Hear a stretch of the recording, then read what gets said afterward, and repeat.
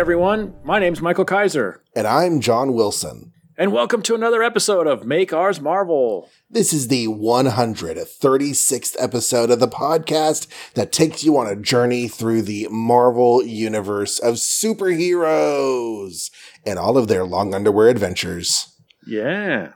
We started back at the beginning with the Fantastic Four #1, and we're going all the way up to, I don't know, at least as far as October 1966, because that's where we're getting today. Mm-hmm. And we have bulletproof suits too, not just long underwear tonight. Yeah. Well, the bulletproof helps. Mm-hmm. We're going to be covering tonight Strange Tales 151 and the Avengers 34 to wrap up September. Uh-oh. And then we're going to go over to Thor 135 and Sergeant Fury 37 to start into October. Hey, all right. Yes. Was the because you realize we're going to have to vote later? Yes. And of course, as always, I never look ahead when it comes to that. So we're just going to be sitting here humming and hawing. Right. Hopefully there's some clear winners and losers this month. Well, we definitely don't want to do overkill on it. So get it, because that's the name of the first story. Oh. Isn't Overkill also a character? And I was scrambling right now to decide if it was Marvel or DC. Well, there's Overkill, who's Image. Overkill. Oh, that's Image. Of course that'd be Image. Yeah. They were going to call him Overkill, and they decided to go for a pun instead. Overt Kill. It's the only Image character that Stan Lee helped create. Ah. So, Strange Tales 151. We have read 151 of these things. Yeah. That's pretty impressive. It is pretty impressive. Nick Fury, Agent of S.H.I.E.L.D., is in this big, jetpack get-up thing, but the kind that has, the thruster grips up front, so you can, decide to go or not go, in the mysterious city of Carnopolis, at the edge of the ageless rolling Sahara. A radar-type view screen operated by a team of merciless, hooded technicians secretly reveals a fateful sight. It's jetpack action Nick Fury! Don't yield. Script, Smilin' Stan Lee. Layouts, Jolly Jack Kirby. Illustrations, jaunty Jim Steranko. Whoa. And lettering, adorable Artie Simek. Hood laundering, irate Irving Forbush. Back S.H.I.E.L.D. Okay, so Nick Fury was invited to a party being hosted by Jet Setter and Supreme Hydra, Don Caballero. And he's flying into the party, and he realizes as he lands in the desert that ain't nobody here, and he knew the party invitation was a ruse. They obviously are no longer pretending it's not a ruse, so he is ready for action. Hydra has, of course, seen him approach. Don Caballero is sitting there sipping some wine, and he's like, we're going to let him land. He's going to come in with self-confidence, and then Hydra's going to strike and kill him. He makes an interesting comment. For too long have I masqueraded as Grand Imperator of the secret organization known as Them. The time has finally come to be revealed as the Supreme All-High Head of Hydra. Nick Fury walks into the ruined city of Carnopolis. We're talking like ancient ruins, pillars, crumbly steps, large statues that come to life and attack you. Nick Fury fights the statues, and he has these big old gun bullets, and the statues crumble. And meanwhile, back at a strategically located S.H.I.E.L.D. missile site, the colonel left instructions to launch an H missile at Nick Fury when he finds the Overkill horn. And Jasper Sitwell is the one who's been entrusted with doing this. Dugan and Gabe Jones are not happy because, of course, that means Nick Fury has given orders for his own suicide. So yeah, Jones, Dugan, they're not happy. Dugan tries to bust Sitwell in the face, and Gabe Jones actually draws and shoots Dugan with a trank, which Dugan's like, oh. Meanwhile, Nick Fury was captured by those living soldiers. He's been put into a cage by the Supreme Hydra, Don Caballero, who has actually taken Fury's clothes off and is looking at how nice his suit is. Oh, look at this flammable shirt and this bulletproof steel jacket. You got some great clothes here, man. Oh, and this tie. I like it. It's got printed circuits on it. Pretty neat. Meanwhile, Don Caballero wheels out the overkill horn, and Fury's like, no. If you blast that thing now, the sonic feedback will demolish all of you. He's like, no. Just because your overkill horn had the sonic feedback problem doesn't mean that our overkill horn has a sonic feedback problem. And just to show you, I'm going to shoot it at this model globe of the Earth that's like 7 feet tall. And he does, and it explodes. Meanwhile, Dugan is laying up in bed, resting up from his tranquilizer. And Jones is like, I'm sorry, I shot you in the butt. And anyways, so let's see. Sitwell calls Jones on his Dick Tracy watch. Agents Dugan and Jones report to communications section on the double condition red. And so while they're reporting, we go back to Carnopolis. Nick Fury is taken topside. There's a big old jet, and they're loading up Nick Fury on it. Nick Fury fights back against the Hydras, but their whole you knock one of us down, two more take its place kind of thing. So they eventually, they don't quite overpower Nick. He actually manages to grab a gun. And even though they throw grenades at him and Don Caballero is like, after him, he's headed for the plane, get him. Nick Fury does manage to get to the plane. He takes off and Caballero is like, excellent. Because turns out the overkill horn is on that plane. And so one of two things is going to happen. They're either going to launch the overkill horn and it's going to destroy the plane, or Jones and Sitwell and Dugan are going to launch the H-missile at the overkill horn signal, which is on the plane, and so it's going to kill Nick Fury. Either way, Nick Fury's about to die. Next, the power of S.H.I.E.L.D. Man, last issue setup, I was going to say last week, but that's not how that works here. But last issue setup was really fun, and then I feel like they just threw it all out. Oh, because of Caballero's personality? It was like he had this guise as a jet setter, a partier, he had this mobile party thing going on. He knew more about S.H.I.E.L.D. than S.H.I.E.L.D. knew. S.H.I.E.L.D. knew more about him than he knew. He had this front, and he was secretly killing S.H.I.E.L.D. agents who spied on him. He invited Nick to this dinner. So you'd think this issue would be all about intrigue and who knows what and lying and meeting each other face to face and putting on airs and disguises and really fun, cool spy stuff. But then he gets there and it's just nah, we're Hydra now. We're going to attack you. And it's going to be a one-man Howling Commando issue, I guess. And back to the generic overpowered weapons that don't really mean anything because we know they're going to get taken out before they actually do anything. Yeah, zero investigation required. It's just Nick ripping off his shirt, Captain Kirk style, and punching a lot of people and stealing the plane. Well, they ripped his shirt off of him, That's Captain true. Kirk's girlfriend style. That actually was pretty smart on their part. You'd think they'd strip Bond down more often than they do, but right, took all his gadgets away.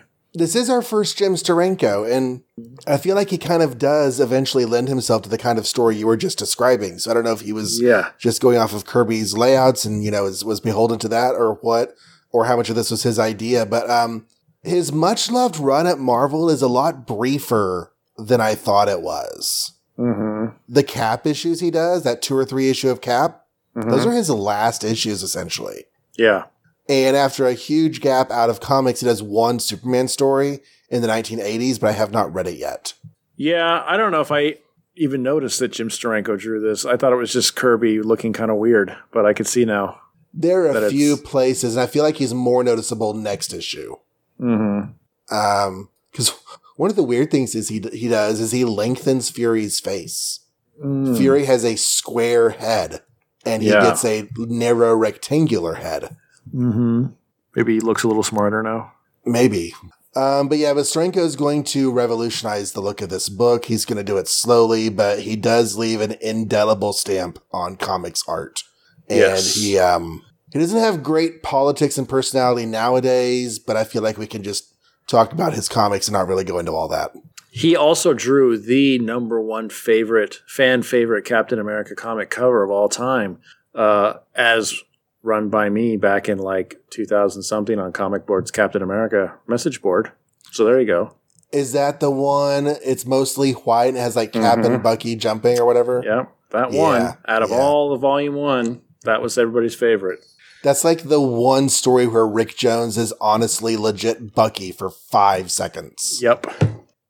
Yeah, I've admitted this on Twitter before. I don't think he's my fave in terms of art, but I actually have never read the Nick Fury stuff, so maybe that's where he really shines. We'll see, I guess. I've never read the Nick Fury stuff that he makes look so different. Mm-hmm. I've read several issues after this where it's still mostly looking like the same kind of stories.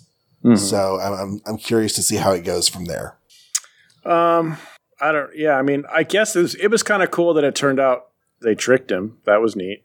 But I also call shenanigans or bonkers that like 1 out of 2 engines on this airplane is somehow this thing that they're all the overkill horn. It's like, how's that work? Why is this plane even flying? Right. That's weird. I don't know. That is weird.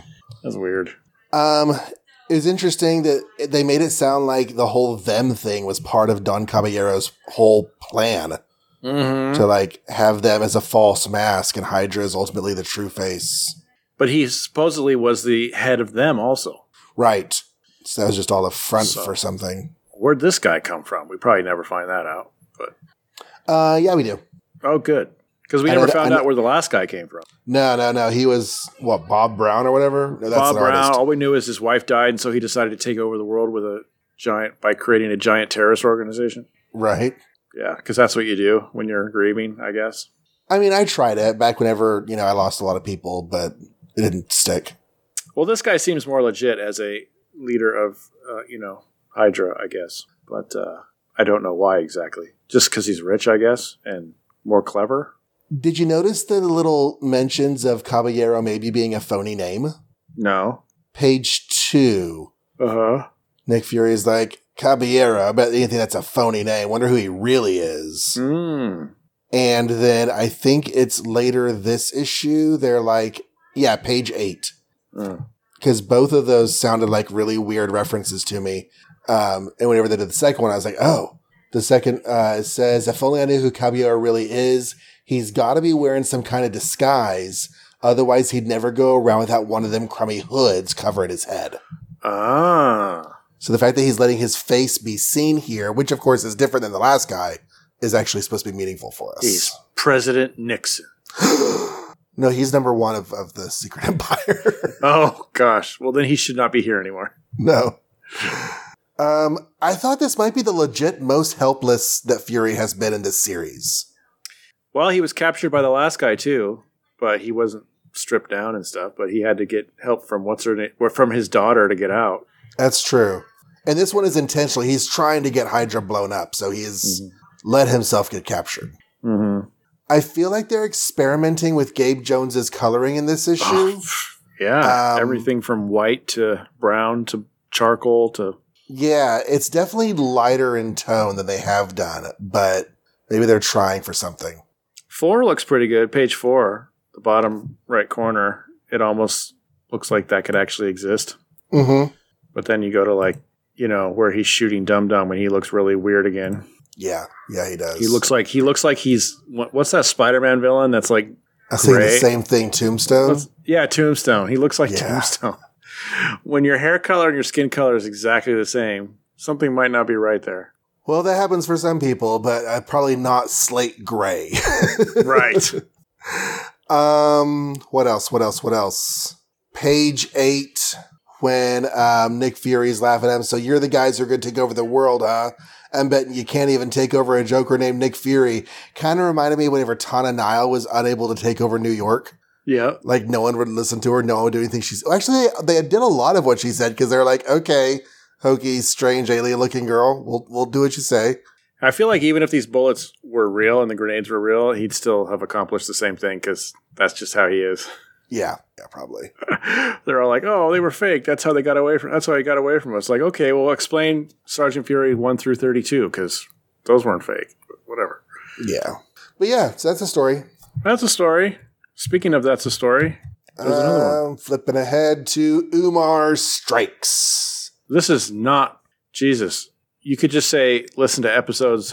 We should have done some research ahead of time. Listen to Make Ours Marvel episodes, whatever to basically summarize this story that you're about to summarize. Yeah, this is very much a clip show, which is weird because we had a clip show right after just Disco had left.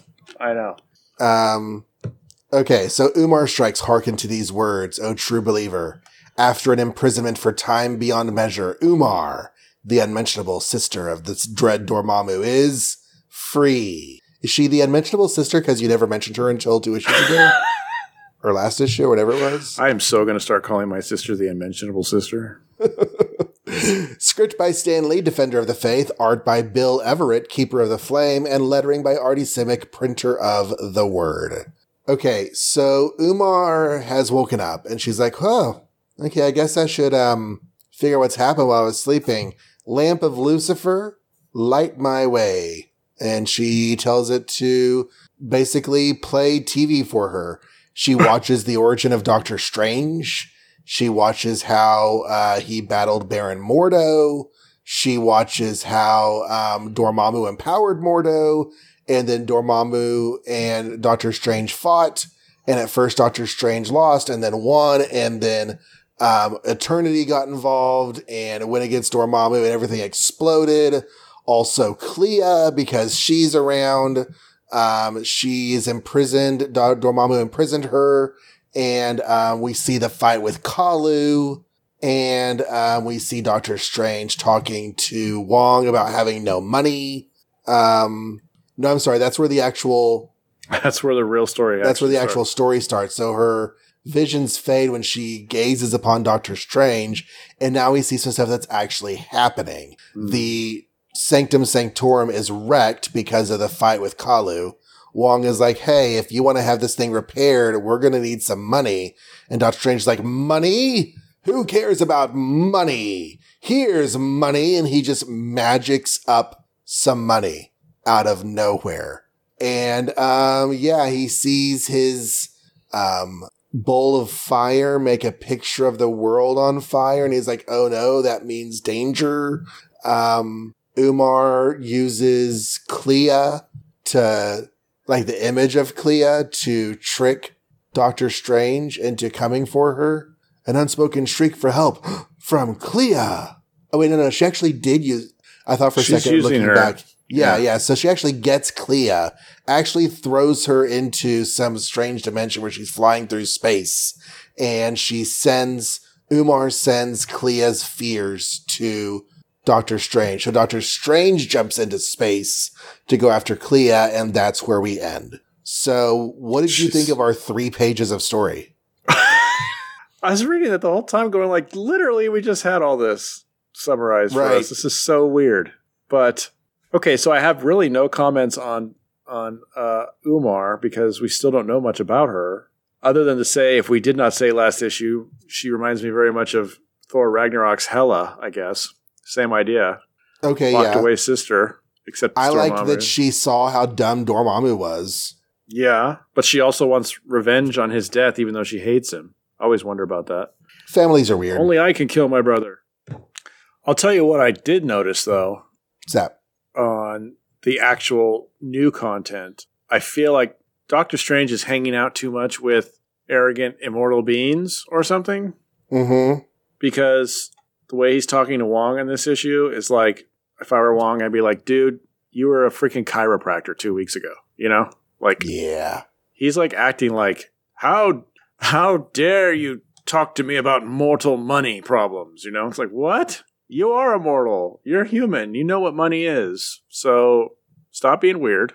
And I'm just kind of wondering who's scripted. Because, like, we talked about this recently. There was an issue where he went shopping at the grocery store. Yeah. And they're like, oh, well, we need some money. He's like, oh, well, Wong usually takes care of my money problems. But I'll figure it out and I'll get back to you.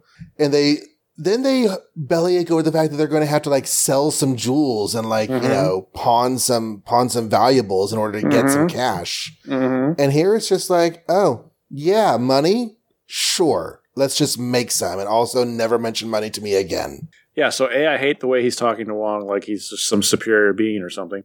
And B, yes, it makes a lot of sense that he could just conjure up money because he's a sorcerer supreme, but I do wonder if ethically that's cool and why he's fine with it. But I don't know if I care. I can't decide. It just seems too easy. You know what it is? For one thing. It's Denny O'Neil versus Stan Lee. Ah. Stan Lee wrote this one. And Stan Lee wrote the older story that I mentioned, how he had previously shunned the idea of money. Mm-hmm. Denny O'Neil wrote the one where... And Denny O'Neil was the one who sort of juxtaposed the weirdness of Doctor Strange with the normal weirdness of New York. Stan Lee does not do that. I mean, I don't know that I want Doctor Strange to have Peter Parker problems all the time, but I did like that development, and I thought it might be fun to see if they tie it up and solve it, but instead they're just like, nah, never mind, it's not a problem. Never mind. We were just kidding. It's fine. I'm never going to have money problems. And by the way, if Peter ever wants to visit, I can make his money problems go away too. Right. Oh, we're using our made-up names. Sorry. So I wasn't impressed with the new content, and I was kind of glazing over on the old content because we literally just had a summarization, so I didn't really even need that. I guess it's cool that we're going to get Clea again. Bringing her back is good. She's bait. Another character besides Doctor Strange. But right now she's just bait, so is that all we're going to get? Oh, that's true. Damsel in distress. That's not the best trope, is it? I don't know. Doesn't she have magic powers also, or no? I know she does later, but I feel like it might be because she trains. Okay. Yeah, he takes her under his wing and starts teaching her stuff, right? Something. But I'm ready to avenge if you are. Okay, yeah. That was kind of a story. So, what do we got here? Oh, yeah. Speaking of, Avengers number 34, the last of our month. The Living Laser, introducing one of the most deadly superfoes in the annals of Marveldom. Now, I don't promote excessive drinking, people, but if you want to play a fun drinking game I thought of while I was reading this, just take a shot every time the word laser is on the page, and you'll be dead by page 5. Okay. Okay, just in that note, the word laser has only existed since 1960. Okay, so they're really excited about it. The number of times they say it in this issue might be equal to the number of times it had been said by anyone before this. And by the way, if you say it sounding like Dr. Evil and use air quotes, it's even cooler. Lasers. Yeah. Sharks with frickin' laser beams. All right. The Living Laser, shot number 2. See the man in the strange costume. He is a bad man. He is robbing a bank. He is called the Laser. Drink. Can you tell why he's called the Laser? Drink. Let us read the story and see what happens to the wicked Laser. Drink. Spellbinding story. I'm already at my limit, dude. I know, I'm already unconscious. Spellbinding story, Smiling Stan Lee. Awe-inspiring artwork, dashing Donnie Heck. Lots of little lettering, adorable Artie C. Mech. Special note from your red-faced bulletin. Last issue, we announced a dramatic change in Goliath this month. But actually, this yarn serves to thrillingly set the stage for his big change next issue. Forgive us, Frantic One, Shamefaced Stan. I actually don't remember them promising that, but I'm sure they must have, right? I think it was just in the next issue box. Okay, so the Living Laser robs a bank, and while he's in there, he sets off every alarm in the place, and so the place is surrounded by cops. They're like, come out with your hands up. He never comes out, so they kick the door in and go inside, only to find that he had created a hole in the ceiling and had escaped.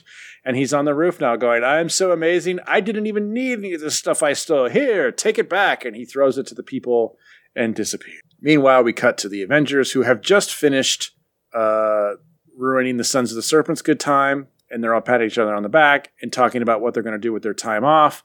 But before that can happen, they get a priority A message from the unknown, and it's like a bank robbery. What? And everybody's kind of like, we're the Avengers. It's a bank robbery. But hey, it's a priority A. Let's get over there. So they go over there, and they see all the laser holes and stuff, and they're like, oh yeah, this seems like maybe right up our alley. I don't know. While they're there, though, Wasp, in normal size, runs into one of her old pals, Lucy Barton. No relation to Hawkeye, whose name we don't know. Maybe relation, actually. Why am I assuming that? I have no idea. But anyway, they're like, oh my God, it's been so long. Oh my God, yes, it has. And then as they're talking about Lucy Barton's new engagement and how excited she is, she catches a glimpse of her old ex, Arthur Parks, who's who's amongst the crowd that's like, standing around gawking at the Avengers and the police and stuff. And she's like, oh my God, I totally dumped that guy. And like, he has been really weird and kind of stocky and intense and oh my God. And look at how he's looking at you, Jan. And she's like, I think, yeah, maybe that's a coincidence. I don't know. And she leaves. But it's not a coincidence because we get into Arthur Park's thought bubble, and he's decided, Linda? Who's Linda? I don't even know Linda. It's all about Wasp for me now. Oh, yeah. So, yeah, he goes home and talks more about how it's all about Wasp for him now. He never believed in love at first sight, but he loves her. He loves her so much that he's going to kill Goliath, and then she'll love him. And guess what? That's right. Arthur Parks is the living laser. So, let's see what happens. The Avengers go home. They're training. Cap and Hawkeye are in full bromance mode. Goliath goes with Wasp back to that lab house they have in the woods that we still can't decide if that's part. It can't be. It's not part of the Avengers Mansion because he flew there in their new ship, which, by the way, they have a new ship. And it's called the, I don't know. We'll get to that later. Anyway, it's not a Quinjet, but it's something. Anyway, they go into the lab, and guess who's there? It's Bill Foster. He's back. He's like, I'm sorry I doubted you. I understand now that you were just trying to trick me. It's cool. Let's work on your resizing problem. So while they're doing that, the laser followed them to the lab, and he shot a laser hole into the ceiling, and he's been spying. And at some point, Wasp decides to leave because she's bored of two dudes talking about science, and she wants to go get her hair done or something. So she leaves, and as soon as she leaves, he attacks. And he starts shooting his laser. And Goliath is like using lab equipment to block it, and he's throwing lab equipment, but the living laser can shoot the lab equipment. So Goliath punches through a wall, and he runs and kind of disappears or he throws a bunch of dirt at the living laser because he's giant, so he can palm a lot of dirt, and he throws it. And as the living laser is wiping his lenses clean, Goliath disappears. So he's looking around for him. Goliath? Where'd you go, Goliath? But Goliath is up in a tree, and he reaches down with his giant mitts, and he picks the dude up and smacks him onto the floor. So living laser's unconscious. Bill Foster is like, hey, good job. The Avengers show up and go, hey, we were just going to tell you that the bank thinks that like lasers had something to do with this, but it looks like you just found the culprit. And they're like, yeah, high five. So Cap and Hawkeye take over, and they're going to take him back to prison, or take him to prison, and they have him tied up, but no one thought to take his lasers off his arm, because he wakes up and he shoots a laser into their new ship. So by the way, RIP new ship, because it crashes. Oh yeah, and the living laser can fly, and they didn't think about that either. They didn't know he could fly. He can shoot his laser towards the floor, and he flies. So he flew away through the hole that he made. And Hawkeye and Cap crash. Hawkeye saves them because Cap tells Hawkeye how to use his arrows again. Living Laser goes home, augments his lasers on his laser augmenting machine, flies around and destroys things that were scheduled to be destroyed anyway. Put a pin in that because I do not understand the point of that, but whatever. Cap and Hawkeye are flying around in cool sky cycles, a la Fantastic Four, when they see a laser that causes traffic. And I think Wasp is with them, and she spots what window the laser came out of. So they go and assault that window. Captain America blocks the laser with his shield, but then more lasers come down from the ceiling and create like a laser prison around Cap and Hawkeye. And he talks about how he's going to destroy them all. The Wasp is there, though, unbeknownst to him, living laser, and she tries to turn off the laser cage. But while she's trying to do that, the living laser notices her and sucks her into this air vacuum, and the air vacuum has gas, so it knocks her out. And then he's like, well, now that I have the Wasp, I don't need either of you anymore, so I'm going to press this button, and this laser jail is just going to get closer and closer until you all get sliced like Swiss cheese, or cheese, I guess. Next issue, Victory. So we're going to call him the living incel. Okay. Because he is a terrible, terrible person. I can't believe there's 2 issues of the living laser fighting Avengers. One of these guys should be able to stop him, not the whole team. Yeah. Well, and later he becomes an actual living. Here's the thing. The living laser, he's not a living laser. The whole name is a misnomer. He is a dude who has lasers. Great. Good job. Later, he becomes an actual energy-based villain. Or maybe that's just in the cartoon. I don't know. But yeah, he reminds me of the unicorn, only he shoots out of his wrist instead of his forehead. It's like literally the only difference. Same colors and everything. Yeah, it's bad. Yeah. Well, not bad, but weird. That's so similar. It really is just changes color. Yeah.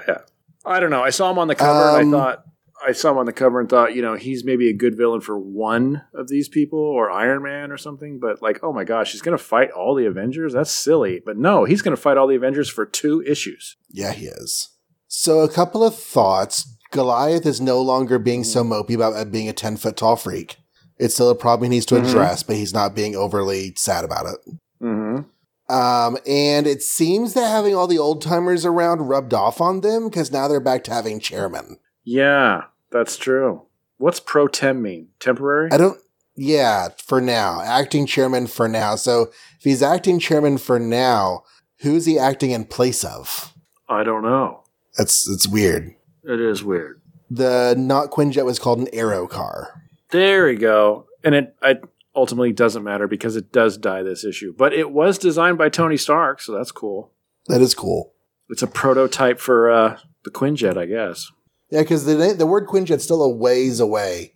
Mm-hmm. They do have some cool, air vehicles before that. If that were called a Quinjet, I would not be surprised. Like it's that level of flight craft. It's not just a helicopter with an A on the front. Or an X painted on the nose, yeah. Right. We get some sort of, I don't know, backstory is not the right word, but like development for Jan as a person and character. Mm-hmm. She was high society back in the day. That. Yeah. Yeah, I guess we just never really saw it. Like the idea that she was raised to be a wealthy man's wife. Like that's the life she thought she had in front of her. Yeah. I guess in 1966, coming out party doesn't mean the same thing it does now. No, it doesn't. But I just think that might explain some of her more like ostentatiously romantic proclivities when she was younger, like exclaiming over men's handsomeness, because that's the culture she was brought up with as normal. And if she had been sitting at a table with other young debutantes and Thor walked by, she probably would have made the exact same comments to them and they would have responded. Mm-hmm. So I guess it kind of sets all of that into context I like. And she likes shopping and she likes doing girly things and all that stuff too. Not that you need a reason to like any of that, but it does gel with her backstory. Yeah. And I like this lady that she met, but of course we'll never see her again, I'm sure. No, she's just there to segue us over to Arthur Parks. See, the thing is, this guy never learned how to handle the hormone. I guess. At some point, you need to realize that your attractions to people are chemical reactions in your head, and they don't really mean as much as you think that they mean when you're feeling them. Mm-hmm. And this guy never learned that and never learned how to process and handle that. Well, he also read that So the Girl Doesn't Like You, How to Pick Up Women by Dr. Lord Krang or something, because it's the same strategies. Like, I'm going to kill the guy she loves now, and then she'll like me. It's like, why is that A to B there? That doesn't make sense. If anything, she's going to know. Krang starts writing self-help books. Yeah, it's weird. I didn't mean to cut you off. We're having a little bit of audio trouble, but it's like this is not the first character to have this strategy. I want to show him what I really am. If I can beat her man, then she'll love me. Exactly. Because that's how women are. Whoever's the strongest, that's who they want. I was kind of impressed with Captain America doing all those acrobatics with his shield on his arm. Mm-hmm. One-handed. I figured it probably wasn't that easy. Yeah. I like the dialogue between Hawkeye and Cap because it's still kind of new that they're friendly, but they were jabbing at each other, so that was kind of cool. It's just more friendly jabs now. And I think, like, in the future, I have read, like, Hawkeye crediting Cap for helping train him, and I've always thought, like, when did that happen? But I guess here's an instance of that happening at least once. Mm-hmm. And, like, even just from this one page, we can extrapolate that it happens more in other issues. Yeah. Okay, so I'm glad Bill Foster got over himself. Oh, what? Well, I don't actually like the Bill Foster scene that much. Oh, no? Because I feel like Hank owes Bill an apology. Yeah, because it was kind of unnecessary. Yeah. Yeah. Bill's like, because last issue, Bill was like, I got beat up these guys are racist. They hate me. They hate my people. And you're refusing to come out against them. Mm-hmm. And I feel like Hank, who refused to explain before, could be like, hey, yeah, I'm really sorry. I couldn't let you in on all of that. Yeah. Bill deserved better. I know. I guess I'm just glad that it wasn't like 4 issues of him hating him. That's just going to take forever to get over. But yeah, and true. I kind of like that they're like these besties now, like this lab married couple or something. It's fun. It should last longer than it does, but it is fun. Yeah. Jan basically walks out of the book on page 9. Yep. I was like, wow, Goliath beat up the living laser. That's about how I thought it would go.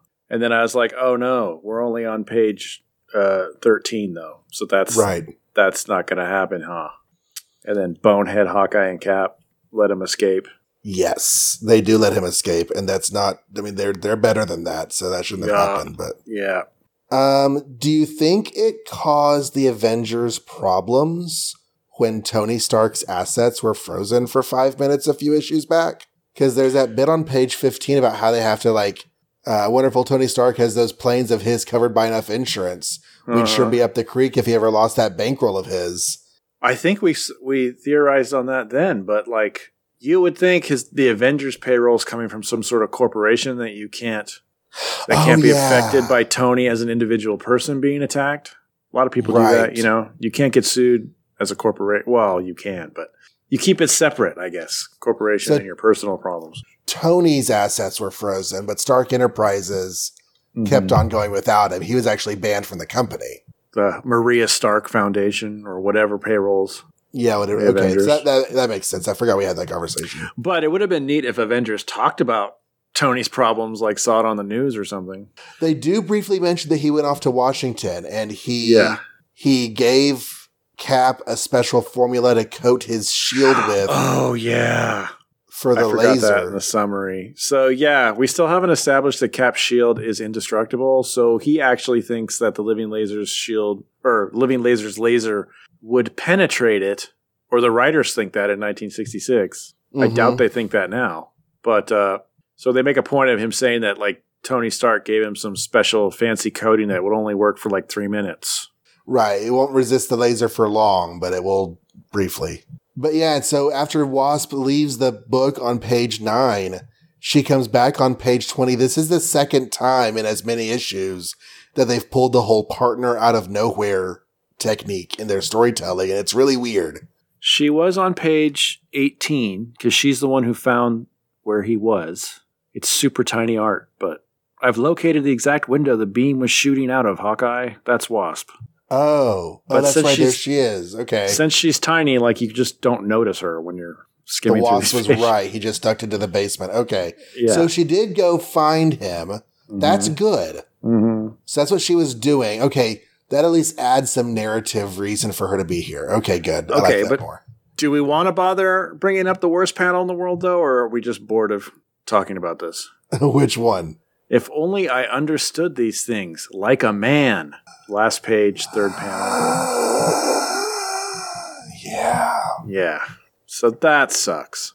But, we've already treaded this before. There's nothing we could do to fix it. But no. Yeah. If Hawkeye could just hold his attention a little longer, I'll bet Goliath would have had this all figured out by now. That's fine. Because Goliath has more experience with science than she has. But then there's that if only I understood these things like a man. Thought bubble. If only I understood these things like Goliath, that would be fine. But it's a man. So all men are blanket better at figuring out how to turn off laser prisons than Wasp is. Yeah. No. Yeah, that's gross.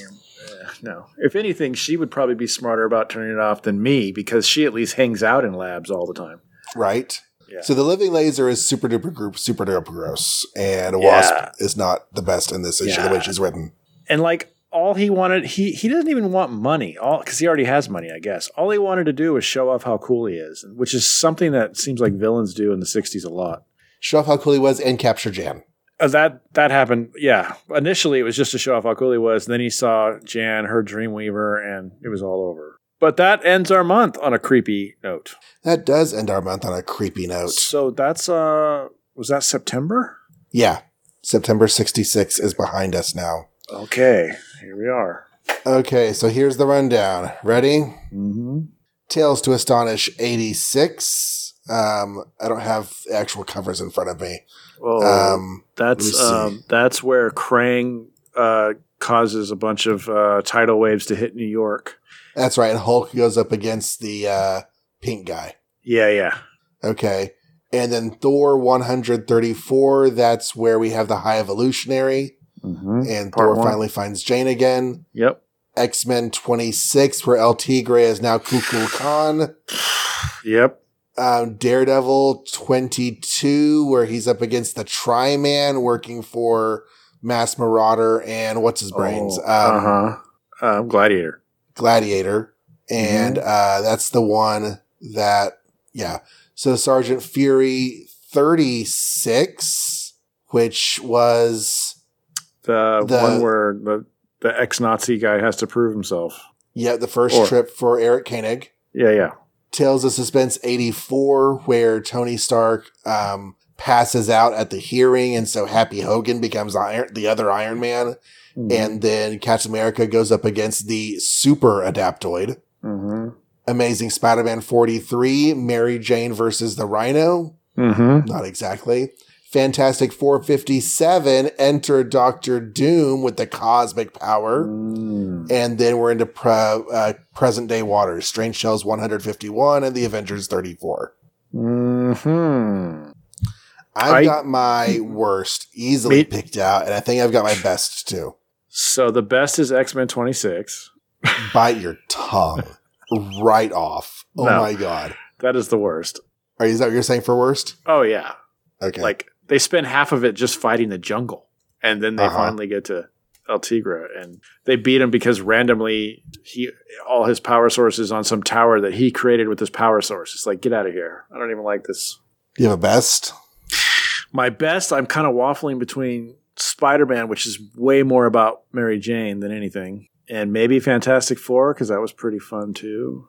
Yeah, Fantastic Four was solid comics. I'm trying to remember what happened outside of the Doctor Doom tricking Silver Surfer bits, though. Like, they went to the prison, and Sandman attacked them. That's what it was. Mm-hmm. I'm going to say Spider-Man. I'm going to give it to Spider-Man, because that Mary Jane stuff was real fun. I don't know. I don't really care that much about the Rhino part 2, but I liked her full-on appearance versus just the one panel from last issue.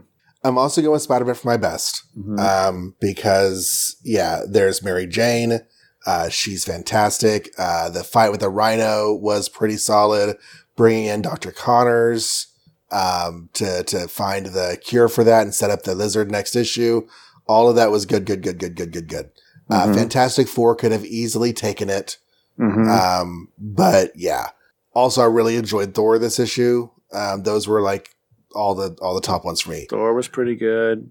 Even Tri-Man was okay outside of how they created Tri-Man, but yeah, it had some good moments. So my least favorite, I'm going to choose Doctor Strange. Oh, really? Okay. Because it was just another clip show. It might as well have not existed. That is a good point. But it didn't infuriate me as much as X-Men. I just keep picking X-Men, don't I? Is that like the last 20 times? I don't know. I've been doing nothing but X-Men and Doctor Strange on my bottom lists for a long time. Yeah. And I feel bad, but right now that's where it is. At least Doctor Strange is short. How's that going for it? I will not be putting next X-Men in my bottom. Spoilers. Oh, I all right. enjoyed the X-Men 27. Okay. So. All right. So yeah, those are our best and worst, or most and least liked, is my preferred way to say it. Yes. For September. Yes. Cool. Another month down. Only 3 more to go this year. Now we're in October for October. Okay, so funny story. October, normally Marvel's comics are spread out over 2 release weeks, and it's the first 2 weeks of the month. For whatever reason, that's their schedule. And for whatever reason, this particular month of October, Thor was the only superhero book that was shipped on October 4th. Mm-hmm. All of the other Marvel Universe titles were shipped on October 11th. Now, some of their other books were shipped on October 4th, but we don't care about those. Just Thor. So we're going to do Thor. And then we're going to do Sergeant Fury because it's the earliest continuity-wise of the October 11th books. And we never end the show with Sergeant Fury. It's like got to be the first time. And I just feel hosed by this whole release schedule of October 1966 because I now have to cover Sergeant Fury. And not only do I have to cover him, I have to cover him at the end of an episode. So my brain is already pudding, and now I'm going to have to remember how this plot goes. But we'll see how I do. Thor 135, The Maddening Menace of the Super Beast.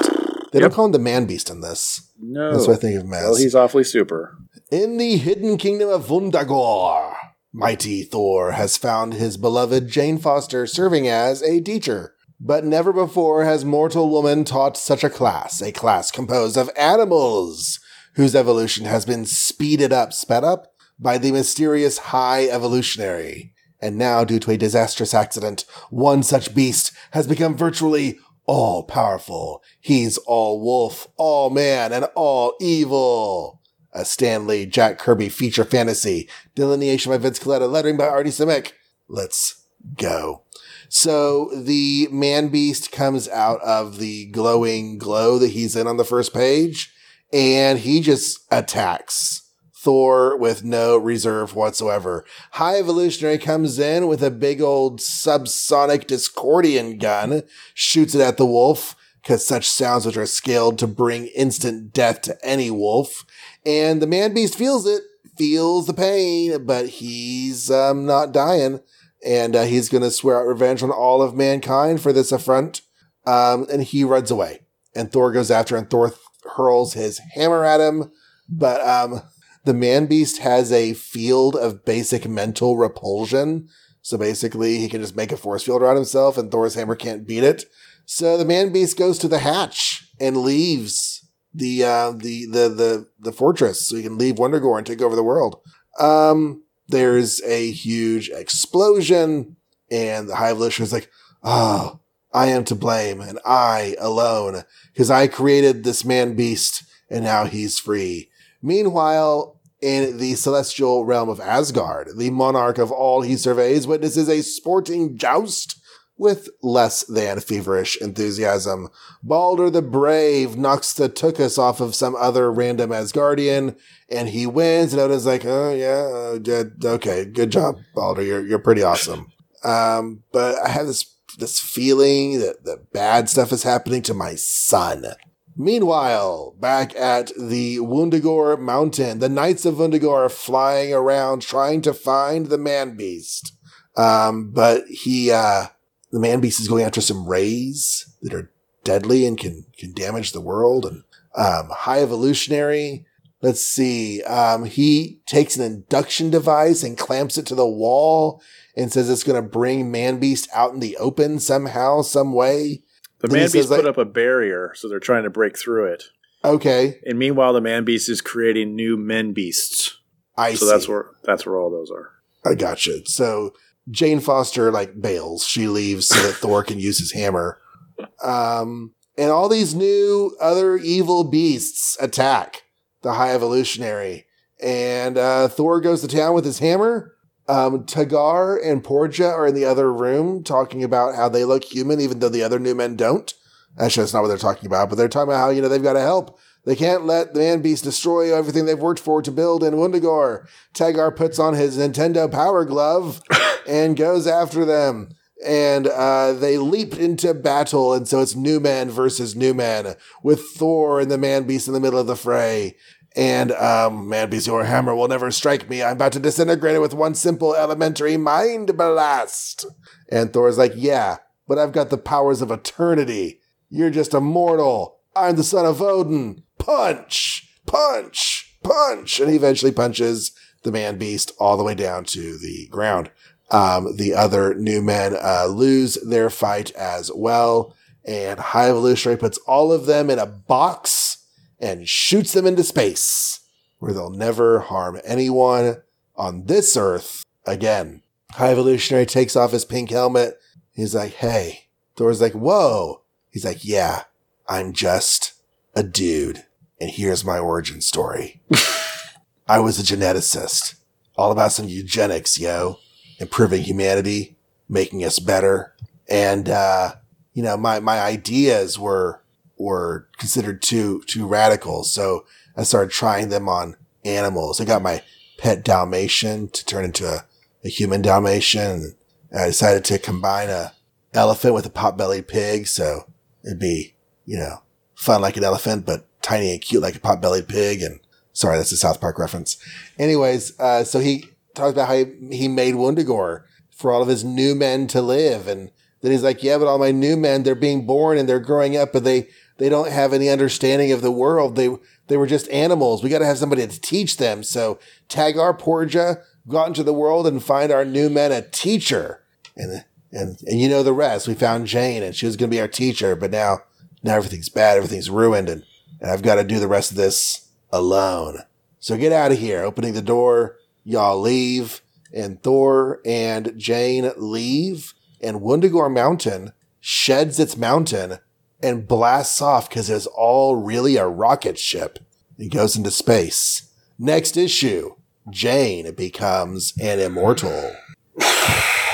Yeah, so that happened. Yeah. So I don't know. The bad guys get launched into space and the good guys go into space. And this whole thing just went into space.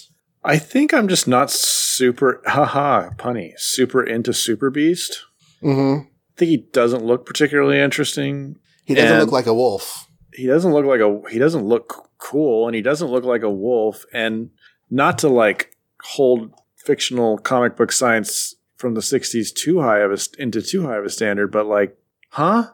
Like, okay, he's what, a wolf and a human who had a baby a million years from now. What the baby would be like? Like what? That first of all, that never happens. Wolves and humans having babies, and two, like a million years from now, are baby human wolves born with the ability to do judo and speak English and create science things? And yeah, for a race of people who are born without any education, he seemed pretty adept and knowledgeable. Yeah, he knew how to do everything. Except I wear like cooler this clothes. because it sets up the Man Beast to be a cool player later, but it's not a great intro for the character. No. His whole being the embodiment of evil does stick around. That kind of is his shtick later as well. And then as I was reading the issue, I was getting more and more annoyed that like we're just supposed to take for granted the High Evolutionary and all his cronies and these two guys, especially this page 10 where he starts talking about how he's a new man and putting on the gloves. And I'm like, they're not explaining any of this. I hate this. But then they did explain it. So that appeased me a little bit. Yeah. But they just did it out of order. Because normally they do the Charles Xavier, oh, we're in danger. Let's talk about our origin. Right. They actually waited. A very common move of late. Mm-hmm. So we got the origin. I don't know that I love it. It seems kind of a slap together. And they never explain at all how he got such a badass pink Super Knight outfit or anything. But that's okay. I guess he just wanted one. It's a very cool look. The High Evolutionary's design is highly memorable. Mm-hmm. Much more memorable than his actual backstory. More memorable than Super Beast, maybe. Yeah, yeah. But when the High Evolutionary shows up, I'm usually like, ooh. And I haven't read enough High Evolutionary stories to know how much that's merited. Maybe he always shows up and turns into something boring. Mm-hmm. But whenever I see his face, I'm usually like, ooh, High Evolutionary. He also has a really cool name. And he didn't turn out to really be the bad guy. He turned out to just be the guy who abused science and it went wrong. Mm-hmm. And now he's punishing himself in exile. So I kind of like that. That was different than him just being a one-dimensional bad guy. And I also like that he ships those creations of the Super Beast off to another planet, City Alpha 5 or whatever, because they weren't bad either. They couldn't help being created. You know, that was cool instead of just having them destroyed or whatever. So those two elements I liked in the story. And of course, Thor just being like, well, you might be a million years more advanced than humans, but I'm an Asgardian god. And then just beating him to death. That was nice. That was fun. It's a good move for Thor. Mm-hmm. It's always satisfying. But otherwise, I don't know, like the Super Beast just like looked weird. Not one of Kirby's best designed jobs, I guess. It's a super generic looking face. His big ears are the only thing about it that looks anything interesting.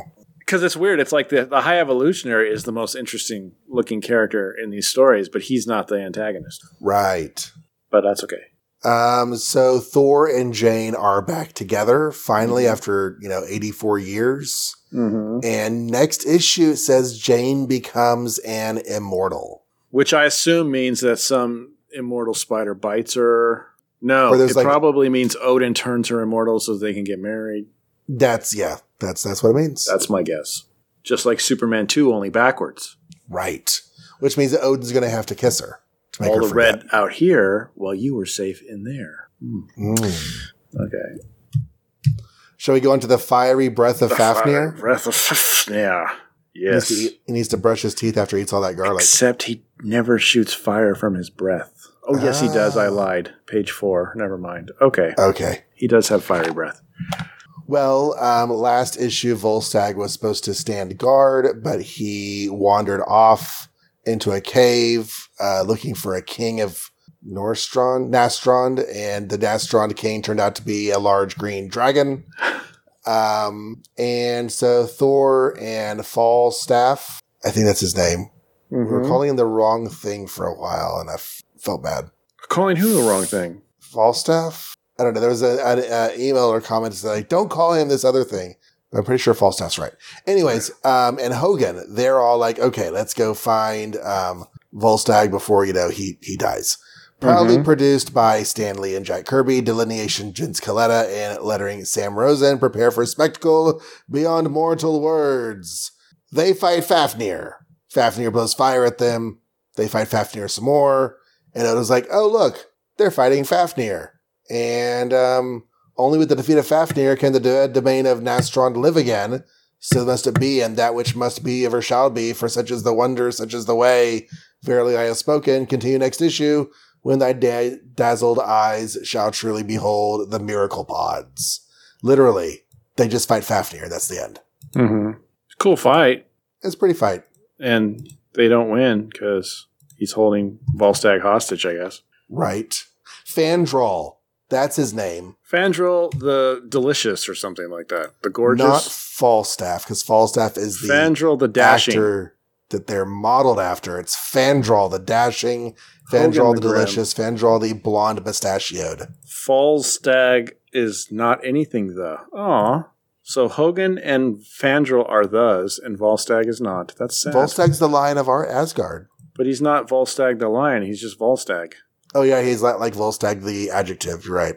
Like Hogan gets grim and Fandral gets dashing.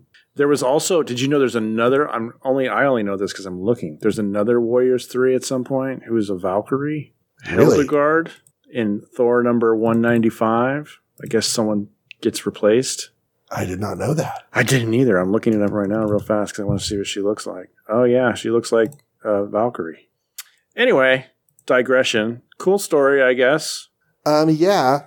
It's interesting because we are getting near the end of this run. After this issue, only 10 Tales of Asgard remain. Well, this storyline, we're only on part 2, so maybe I'm jinxing us, but it's so far more linear and straightforward and seems to have more purpose than that last one we did that went on forever. Yeah, I don't know about purpose, but if it's at least just like an adventure that Odin's having, not Odin, but Thor is having in, Tales of Asgard, I feel like now that we've gotten past all of the origin and mythology stuff, it should be a place where Thor gets to have adventures that are completely separate from his Earth life. Yeah. And as long as they're fun adventures doing Asgardian things, I'm cool with that. He's going to go fight a dragon? Cool. I'm down. I just meant purpose, like he's supposed to be here looking to see if that king is actually dead, and the king is not dead, so now he has to kill the king, versus, hey, go figure out why this sword is cracked. Psych, it's not. 7 stories later. I was just messing with you guys. This is going nowhere. Meander. 3 episodes about death. There's the Ragnarok prophecy, and that's Hela is leading Valkyries, and our man in Asgard hates that.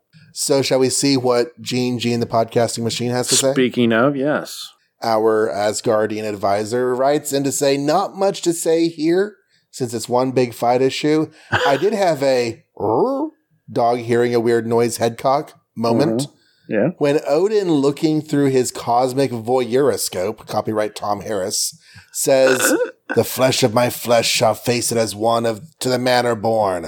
That don't make no sense. and I think it was a mistake by either Stan in writing or Sam in lettering. The actual phrase is to the manor born, M-A-N-O-R, as in born to the manor, the mansion, the wealth, meaning the child of nobility. Yeah. So, I think it's one of those things where somebody didn't understand the actual saying and had internalized it wrong. Or just, there, two, just missed it. Right. Yeah. But yeah, so he doesn't have a whole lot to say. Because if you just listen to what Odin's saying, it's perfect. Right. It makes sense audially. I have no idea what the miracle pods are. I'm mildly curious. I like the view screen. It's like tech. I like that when Asgard is really just like advanced tech, but it looks like magic. But it's not.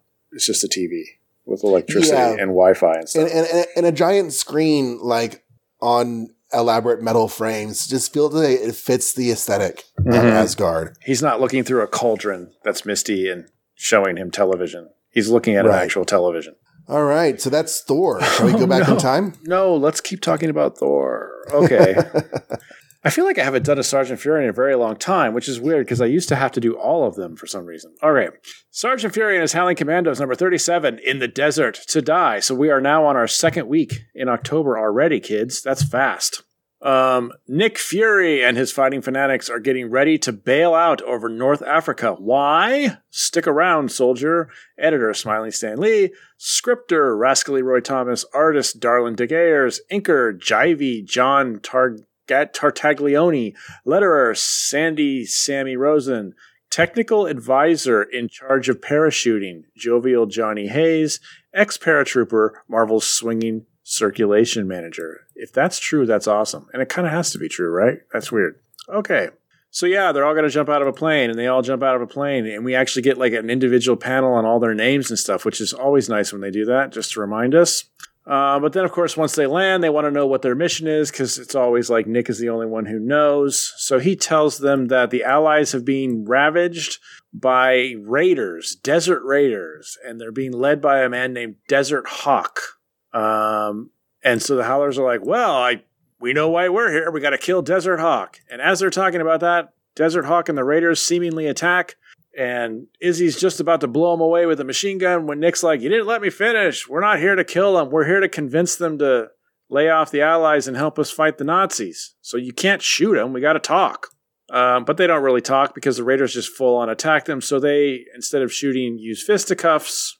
At some point, Dum Dum gets hit in the back and they grab him. And Reb's like, well, if they're going to grab one of our guys, I'm going to grab one of their guys. And he manages to get the leader with a lasso around the horse's hooves. They unmask the leader. It's not the Desert Hawk. It's some blonde lady with an English accent. So she tells her story. She is the half English, half, I don't know what, nomadic tribes person of she's Desert Hawk's daughter, basically. Her name is Sheila. And at some point, Desert Hawk and his people were approached by a dude named Colonel Frick, who is a Nazi, obviously. And Colonel Frick tricked them into thinking the Allies were somehow responsible for Sheila's mother's death. So Sheila's father, the Desert Hawk, has been attacking the Allies. But at some point, apparently, he figured out that they were bad guys. And so, this is really complicated for one page. So Colonel Frick imprisoned Desert Hawk and told his daughter, if you ever want to see your father alive again, you'll continue the raids, and told the rest of the raiding party that, like, the Desert Hawk was killed by the Allies, so they're all willing to follow her, and So after Nick Fury gets a slap in the face for, like, insinuating that she would rather save her father over a whole war, he tells Reb to hold on to her. We got to go get Dum Dum. So they do that. And they sneak into the village, or, Dum Dum's doing his thing where he's resisting arrest and stuff, but they, like, ultimately beat him up. Colonel Frick has this one tent where he doesn't let any of the rebels who still think he's telling the truth, like, visit. And inside that tent is a basement, access to a basement, and down in the basement is the Desert Hawk. And he goes down there and he says, listen, the Allies have now captured your daughter, so you really should resume your role as a Desert Hawk and attack Allies for me. He's like, no, I'm on to you, and I'd rather sacrifice my daughter than, listen to you because you're so evil and I've got my principles. It's like, fine, you get to stay down there and rot then. Meanwhile, the Howlers one by one take out the guards and invade the I'm not going to say city. It's invade the tents, the camp, invade the camp. And as they do that, Frick has been giving a speech to the rebels, more lies. So Nick pops out and says, "Nuh-uh, we're good guys. Actually, he's the bad guy." And because Colonel Frick has read Odin's book on how to tell when someone's telling the truth, he proposes, "I know what we should do. We should face off with each other, you and me. Whoever kills the other one is obviously telling the truth." And all the rebels are like, "Yeah, that makes a lot of sense. Okay." So, meanwhile, Reb, I don't know, I guess he hears a gunshot at some point, and so he takes Sheila with him to go help, even though he was told not to. He notices that this one tent he and Sheila notice this tent is guarded by a lot of Nazis, so he gets in there and he starts punching. Unfortunately, one of them gets on the radio for a little bit before he can knock him out. More on that later. But they find the basement where the doorway is, and they find that that's where they're keeping Dum Dum too. But Dum Dum has also already managed to escape and free the Desert Hawk and knock out all the guards. So it's just like, hey, what took you guys so long? Which is super awesome. So then they all go out and watch this duel to the death. So the duel is Frick on one horse and Colonel Fury on another. And what you're supposed to do if you're in a wizard duel is hold your rifle up and do a first pass as sort of like a gentlemanly, hello, how are you? And then the second pass with the rifles, they only have one bullet each, and you're supposed to take your shot. Well, Nick goes along with that, and he holds up his rifle, but Frick cheats and shoots on the first pass, manages to hit Nick's cigar. Turns out he also has another bullet. He was only supposed to have one, so he's cheating twice now, but Nick still takes him out. The rebels are like, hey, we kind of think this Nazi's the liar, actually. This Nick guy seems to be upstanding. But as they're working that out, tanks show up because that radio guy did get a message out. So 2 tanks show up. The Howlers take that on. They find a tent full of dynamite, so they kind of lure the tanks over to there, and then they rig it to blow up. And then the Desert Hawk's like, thank you for saving me and my people. From now on, we will support the Allies full force and eliminate all Nazis from the desert. And also, we're going to give you this Colonel Flick guy to take prisoner. And my daughter's going to kiss you on the cheek. And the Howlers are going to laugh at you because Nick turns a shade of pink. And the end. Yeah. Yeah. So anyway, that's our episode. No, just kidding. You were saying you weren't sure how to describe the people. They say they're in the north part of Africa, so I'm getting Moorish, Arabic type vibes. Well, I was desperately trying to read a caption to see if it actually says, but all it does say is her mother was English, and my father is Ben Ali Muslim. They do avoid identifying the ethnicity or national background of any of these people. Mm-hmm. So yeah, they're almost definitely Muslim, but there's a lot of ethnicities and racial variation in the Muslim faith. Mm-hmm. So since we're in Northern Africa, I was thinking probably Moorish, possibly Arabic. It doesn't really matter that much. I think Muslim is probably the best word we could say. They're Muslims. Except she's super white, pale, and blonde. So she is super white, pale, and blonde, right? That'd be really hard to pull off, but hey, it's possible, I guess. He should probably be colored more darkly than he is, because he's basically a white dude with a white beard. Mm-hmm. He should probably be colored pretty darkly for a North African Muslim. Mm-hmm. Yeah, this was kind of a Reb Ralston issue. Like, it gave him a lot of spotlight, which, we've talked in the past about some of the things they could be doing differently with their storytelling choices in this. Mm-hmm. Maybe focusing on individual Howlers more to give us, more connection to the individuals of the book. Mm-hmm. And I don't think we've ever had a Reb Ralston focused story. Was it his parents that were held hostage in the United States, or was that somebody else's? May have been. I can't remember now. When they went to the U.S. because it was like in the South, right? They had to go rescue in like Kentucky or whatever. Yeah, Okay, so that would have been his parents there. But the thing is, like, even like you're saying, like, even if they give him things to do, he's just doing Howler things. I didn't learn anything about Reb, really. Just because he is awesome and did Howler things. They all are awesome and do Howler things. You know what I mean? Yeah, like, true. Like, there's nothing in these stories that tell me anything about Reb other than he likes to lasso and he's good with cards. So, yeah, I guess they even if they do spend time with a story, they need to do it in a way that, like, illustrates his character a little bit. Like, our new guy has had the most, just from that last story, in a way, has had more character than some of our old guys here. Yeah, and somewhat similar to something we said for Pinky, because, like, at least he's had an issue with, like, backstory, and he did have the opening spotlight issue.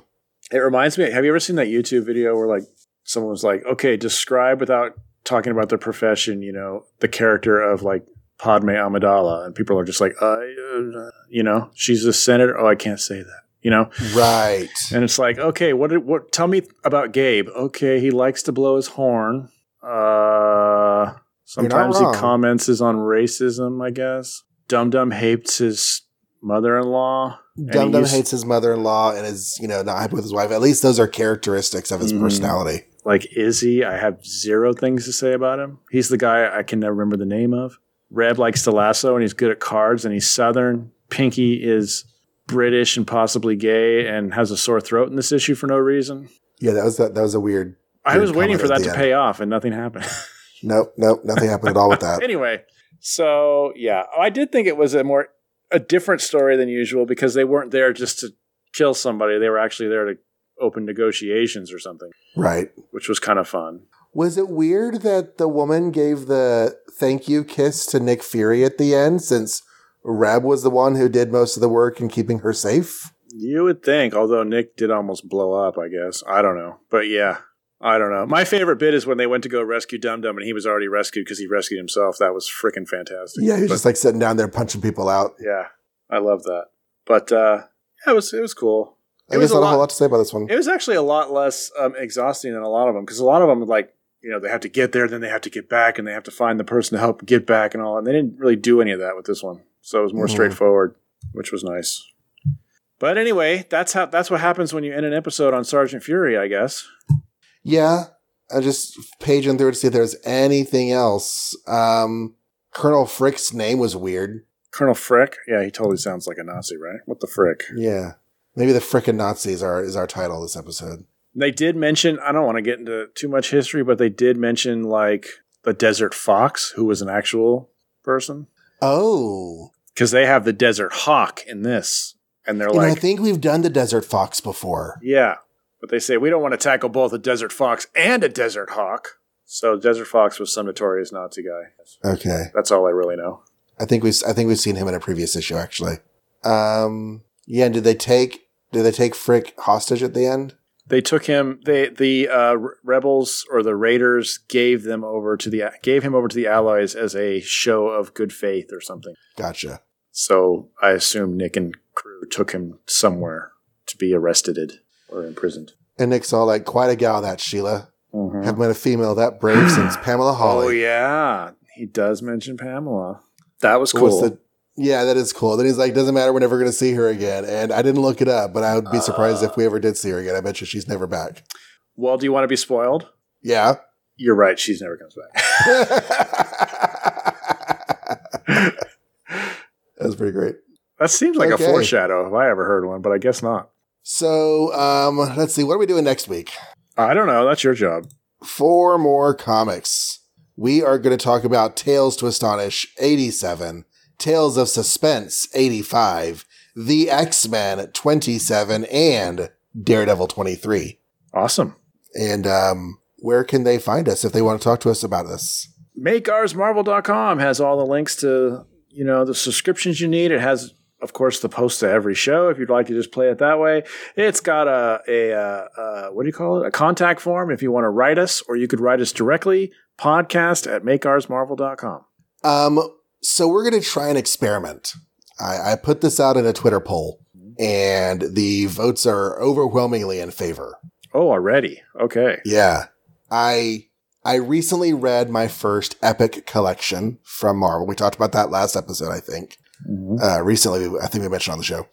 And it was pretty great. Really enjoyed that format. And I got to thinking that some people in the past have suggested, what about putting together collections of individual series, like do a Fantastic Four reprint collection, basically, of our previous commentaries. And so here's the experiment. We're right now on the feed alongside this episode is the first Make Ours Marvel Epic Collection. And it is the first 18 issues of the Fantastic Four, our discussions of them from previous episodes, bundled together into one. Here's the thing, folks. As I'm saying this in this recording, I have not put it together yet, but sometimes our conversations on an issue can take half an hour. So 18 issues is going to make a really, really big podcast episode. Mm-hmm. That's why it's going to be called an Epic Collection. So it's an experiment. We'll see how the downloads go. We would love to hear your thoughts on Twitter or in email if you listen to it. Does it feel like it flows? Does it make for a nice listen? What are your thoughts? And if you like it, if there's people out there listening to it and liking it, we may start putting these out every month or two.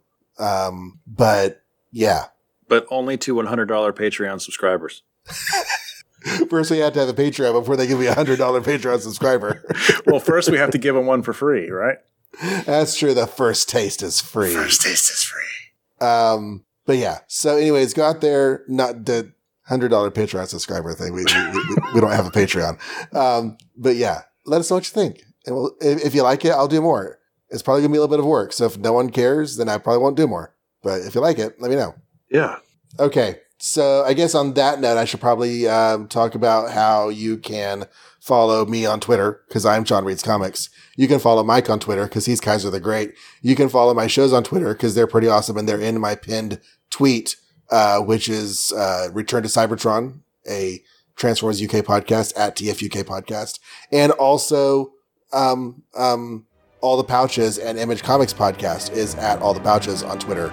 And that's it. Right? Nothing else? That's it. Okay, sweet.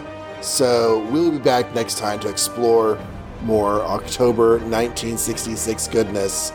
And until then, or until the High Evolutionary makes a new Jesus, Make ours Marvel.